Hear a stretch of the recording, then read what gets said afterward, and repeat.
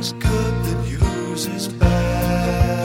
is William Eastman, Managing Partner for GrowthWorks Media and Station Director for IBGR. One of my jobs is finding great on-air talent, consultants and business owners with presence and a story to tell. We're expanding our broadcast team to represent our 4 core time zones: North America, Australia, New Zealand, Singapore, and the Philippines, the India subcontinent, and the last of 4, United Kingdom, Ireland, Europe, and Africa. If you are a small business consultant or business owner and would like to audition for an on-air slot in our 6-hour show cycle, contact the station director, and that is at programming@bgr.network. We will respond to your email within 1 business day. Thanks for listening, and don't miss this great opportunity to put the world back to work and grow with us. Thanks. Is your CRM making your business grow? When surveyed, about 90% of business leaders admit that their CRM isn't. The most common cause for that? Salespeople don't use their CRM the way they should. Why not? Well, it takes them too much time and discipline to fill out their CRM completely, and if salespeople don't, the CRM system becomes useless. That's why when we started Salesflare, we asked ourselves, what if we build a CRM system that fills out itself? What if we build a system that surfaces existing data so that you know and remember all about your customers and never forget and disappoint another lead? That's what Salesflare does today. It pulls in all the data buried in your emails, email signatures, calendar, phone, social data, company databases, email and web tracking, and offers it to you in an easy way so you and your CRM are always up to date. Want to see this for yourself? Head to salesflare.com and get your free trial.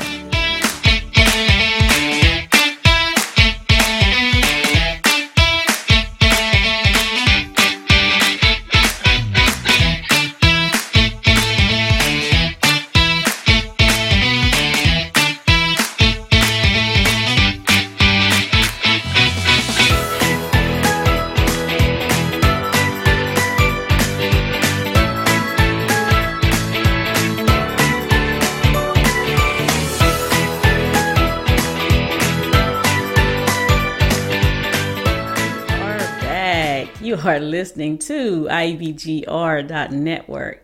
IBGR, our call sign for radio station. But we are more than just a radio station. We are a network. I am your host, Dr. Tracy Hines Lashley. We want you to connect with us in real time during the show. Look for the pulsating orange question mark in the lower right-hand corner of most of the website pages. Click on them. Ask us questions. Share your comments. Because, as I say all the time, we grow as we grow you guys. So if you hear us talk about something, chime in and tell us what you think and some of the experiences that you've had. Or if we're like, man, there's something that we just didn't get out completely because of time, whatever, chime in and tell us. Provide us some input. If someone asks a question, you can answer that question. You don't have to wait on us to respond, because we're a community, we're a network. We want to, connect and communicate with you guys and grow with you guys and thrive. We are a team, and that is what we're providing you. You are listening to episode number 10. We are in the D lane. We talk about people here.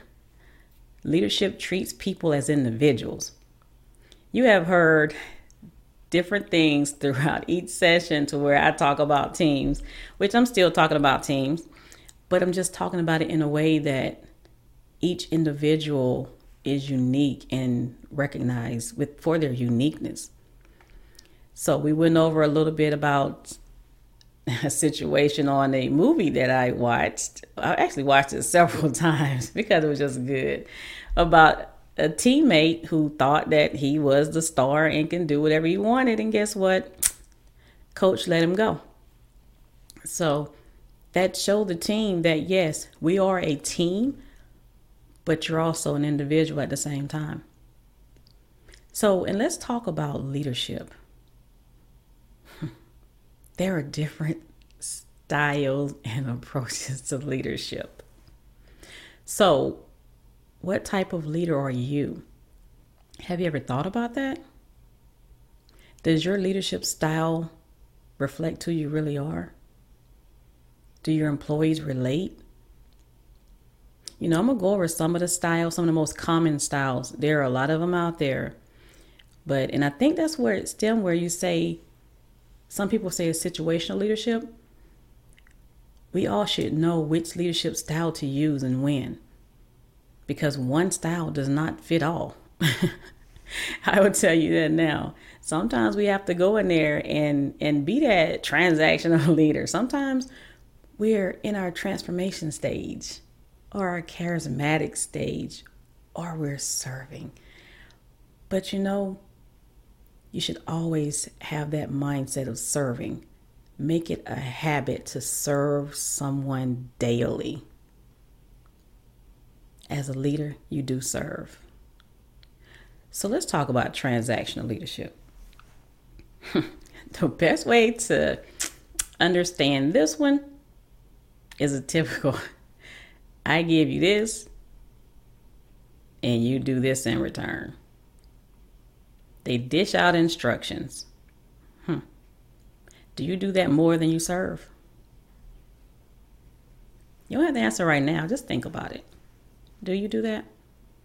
There are some pros and cons to all leadership styles. So, the transactional style, one of the pros, it really takes the guesswork out of things.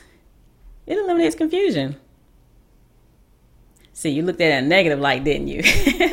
Those of you who know what transactional style is, you're like, that's a bad one. Sometimes it's good to be in a phase of transaction. Just like sometimes it's good to know, it's always good to know the difference between a manager and a leader. Yeah, we do have to manage things also. So being a manager is not bad. So, and one of the cons to transactional leadership,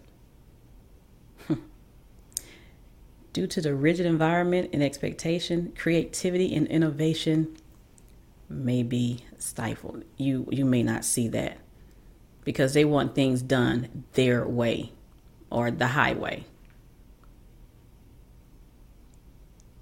This is one that you probably should use the least amount of time. And transformational leadership, oh man, I truly love this leadership style. They seek to change, to transform.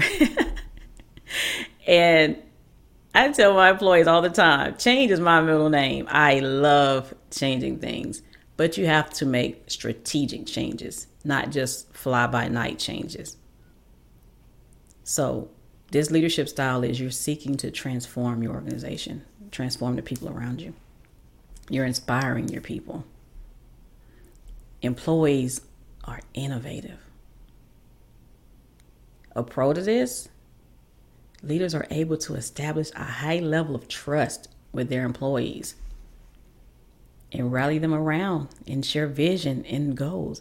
Remember, we talked about a few times already that it's important to have the right people in the room. That transformational leader is going to do that. They're going to have those roundtable discussions. They want to hear from the people. Now, a con to this, yes, you're listening to me right now. There are cons, like I said, to every style. In environments where existing processes are valued, this desire to change things might ruffle some feathers. Yeah, I ruffle a lot of feathers. I'm going to go ahead and tell you that right now. And it's okay. It really is okay. They'll eventually, come around. But yeah, and also with the transformational leadership, they might be slower to implement changes because they want to get all the input. So that transactional leader is going to be like, oh my God, if they don't just hurry up and move on with this. They want it their way and they don't like changing. Now that servant leader, they serve first and lead second. Remember I mentioned you should serve daily. So some pros to this, it's a morale booster. And trust, of course, is skyrocketing. And employee performance, oh my God, it's amazing under a servant leader. Some cons, it could be a little bit challenging.